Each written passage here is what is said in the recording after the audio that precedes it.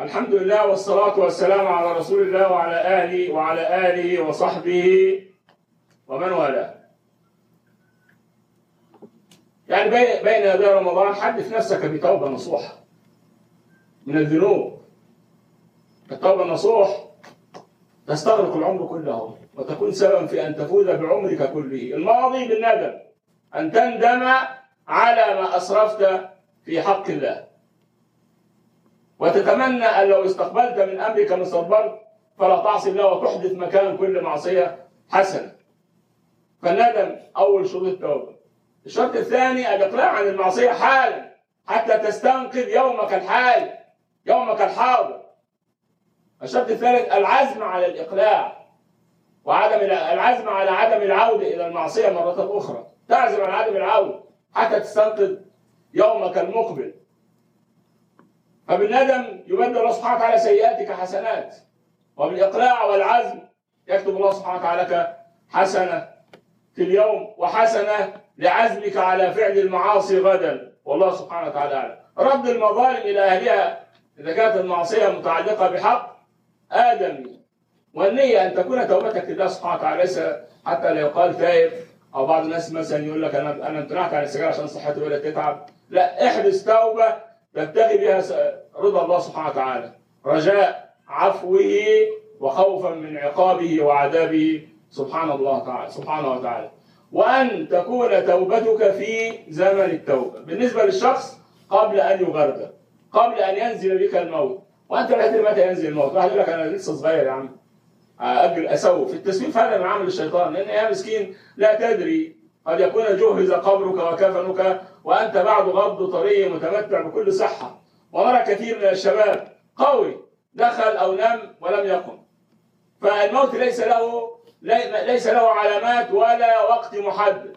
كم من مريض وشيخ فاني يحيا عمر مديد، وكم من فتى قوي وقد انتهى أجله وعدت أكفانه وحفر قبره. فكن حريصا على تعجيل التوبة. توب الآن، لأنك لا تدري سيأتي عليك المساء، وإذا أمسيت لا تدري هل سيأتي عليك الصباح. عجل بالتوبة ولا تسوف. التسويف من عمل الشيطان. الأمر الثاني أن تعزم على أن تمسك جوارحك عن المعاصي. الصيام هو الإمساك عن الطعام والشراب والجماع من طلوع الفجر إلى غروب الشمس. هذا هو الصيام. ولكن الصيام الحقيقة أن تمسك جوارحك أيضا عن فعل المعاصي اللي هي حرام في كل وقت. الطعام والشراب والجماع مباح في كل وقت إلا وقت الصيام. أما المعاصي زي الغيبة والنميمة وشهادة الزور وغيرها من الموبقات زي سماع الأغاني أو مشاهدة الأفلام السيئة أو أي نوع من أنواع المعاصي حرام في كل وقت. وقت الصيام حرمته أشد. وذلك صح عن النبي صلى الله عليه وسلم أنه قال: من لم يدع قول الزور والعمل به فليس له حاجة في أن يدع طعامه وشرابه. فكن حريصا على أن يكون صيامك كاملا حتى تخرج بالأجر كاملا. خاصة أن بعض العلماء مثل عائشة أم المؤمنين وغيرها من الصحابة كانوا يرون أن الغيبة مثلا وقول الزور تجرح الصيام، أي تنقض الصيام. وكان إذا رأت صائما يغتاب أو يقول بقول الزور، وقول الزور كل المعاصي، كانت تأمره بأن يعيد صيامه. الجمهور على أن هذا ينقص الثواب، ولكن هذا لا يمنع أن بعض الصحابة كان يرى أن الغيبة والنميمة وقول الزور تنقض أو تبطل الصيام، والله سبحانه وتعالى أعلم. والصيام هذا من أعظم العبادات، ودين ربنا سبحانه وتعالى نسبه أضافه إليه دليل على عظمة الصيام وعظم أجره. عن أبي هريرة رضي الله تعالى عنه قال رسول الله صلى الله عليه وسلم فيما يرويه عن رب العزة سبحانه وتعالى: كل عمل ابن آدم له إلا الصيام فإنه لي وأنا أجزي به. فهذا دليل على عظم الصيام كعبادة وعظم أجره، أن ربنا سبحانه وتعالى نسب أضافه إليه وبين هو الذي يجزي به. ولذلك بعض العلماء قال إن إذا كان يوم القيامة وأخذت منك المظالم التي ظلمت بها الناس في الدنيا ولم يبقى إلا أجل الصيام، ربنا سبحانه وتعالى يرضي الخصوم ويبقي لك أجر صيامك ليدخلك به الجنة بإذن الله سبحانه وتعالى. إلا الصيام فإنه لي وأنا أجزي به، والصيام جنة، فإذا كان يوم صوم أحدكم فلا يرفث ولا يصخب، يعني مفيش معاصي ولا علو صوت ولا مخاصمة ولا مشاحنة. فإن سابه أحد أو قاتله فليقل إني صائم، ولو بصوت عالي حتى يرضع نفسه ويرضع الخصم. والذي نفس محمد بيده لا خلوف فم الصائم، يعني ريح فم الصائم، ما هو ريح غير يعني طيب بالنسبة لابن آدم، وهو يخرج من الجوف خاصة بعد الزوال. والذي نفس محمد بيده لخلوف فم الصائم أطيب عند الله من ريح المسك. للصائم فرحتان يفرحهما، إذا أفطر فرح بفطره، وإذا لقي ربه فرح بصومه، أي بأجر صومه. والحديث متفق عليه. وفي لفظ البخاري يقول سبحانه وتعالى بيان ليه ربنا سبحانه وتعالى أضاف الصيام إليه، يقول يترك طعامه وشرابه وشهوته من أجلي، الصيام لي وأنا أجزي به.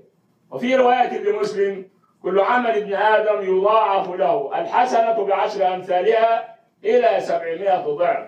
قال تعالى إلا الصوم فإنه لي وأنا أجزي به، يدع شهوته وطعامه من أجلي. للصائم فرحتان عند فطره فرحتان، فرحة عند فطره وفرحة عند لقاء ربه. ولخلوف فم الصائم أطيب عند الله من ريح المسك، أو كما قال صلى الله عليه وعلى آله وسلم.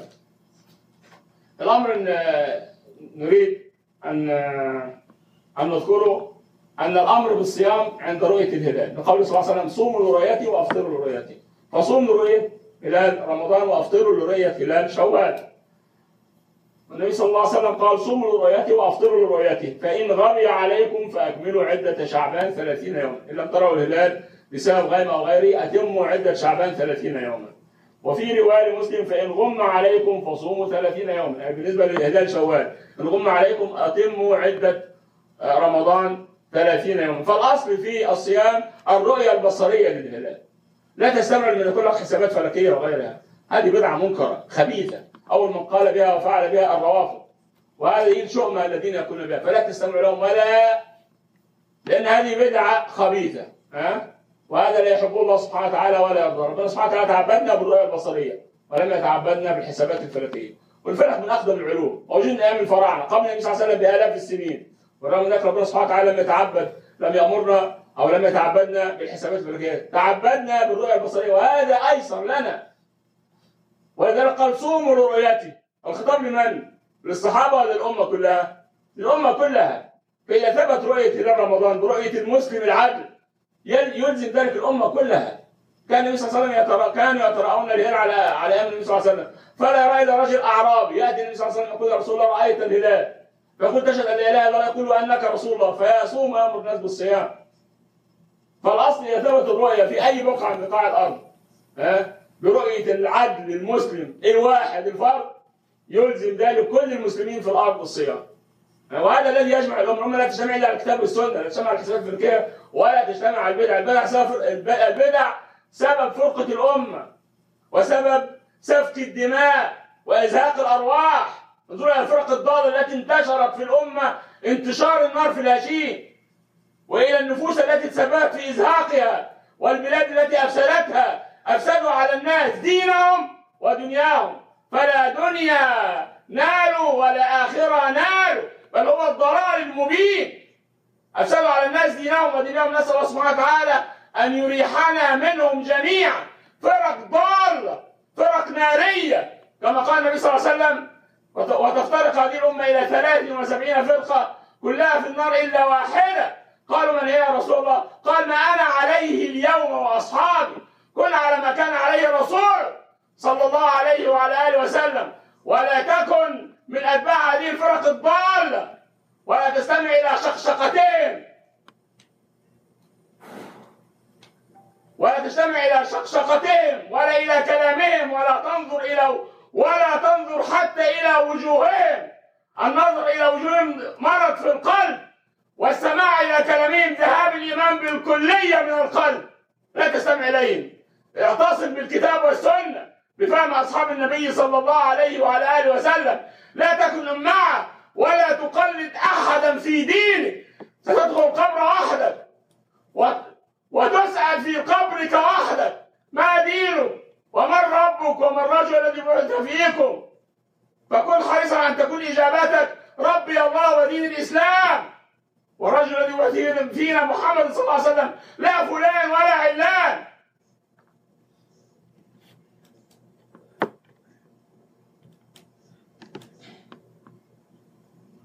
وكن حريصا على أفعال الخير في هذا الشهر. كان رسول الله صلى الله عليه وسلم أجود الناس، وكان أجود ما يكون في رمضان حين يلقاه جبريل. وكان جبريل يلقى النبي صلى الله عليه وسلم كل ليلة في رمضان يدرسه القرآن.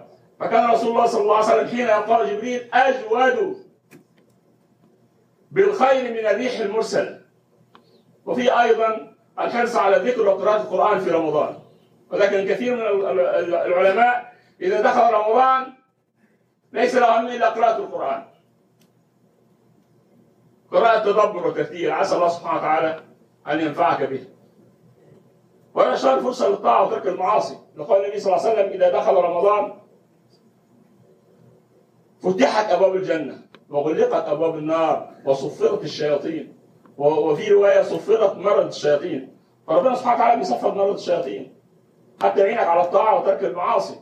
والطاعة كما قلنا فعل وترك، إما فعل واجب أو أمر أو ترك نهي أو زجر، والله سبحانه وتعالى أعلم. نسأل الله سبحانه وتعالى أن يجعلنا جميعا ممن يستمعون القول فيتبعون أحسنه، إنه ولي ذلك والقادر عليه. وأسأل الله سبحانه وتعالى أن يحفظ بلاد المسلمين أهل السنة والجماعة من كل شر ومن كل كيد يكاد لهم به.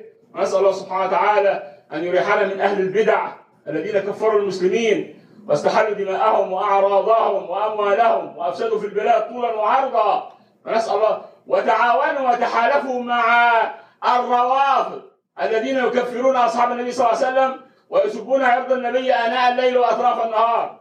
نسأل الله سبحانه وتعالى أن يريح الأمة من شرهم الروافض وأتباعهم وحلفائهم، إنه ولي ذلك والقادر عليه. أقول قولي هذا وأستغفره سبحانه وتعالى لي ولكم فاستغفروه يغفر لكم. وصلى اللهم على البشير النذير محمد بن عبد الله وعلى آله وأزواجه وذريته وأصحابه الغر الميامين ومن تبعهم بإحسان إلى يوم الدين.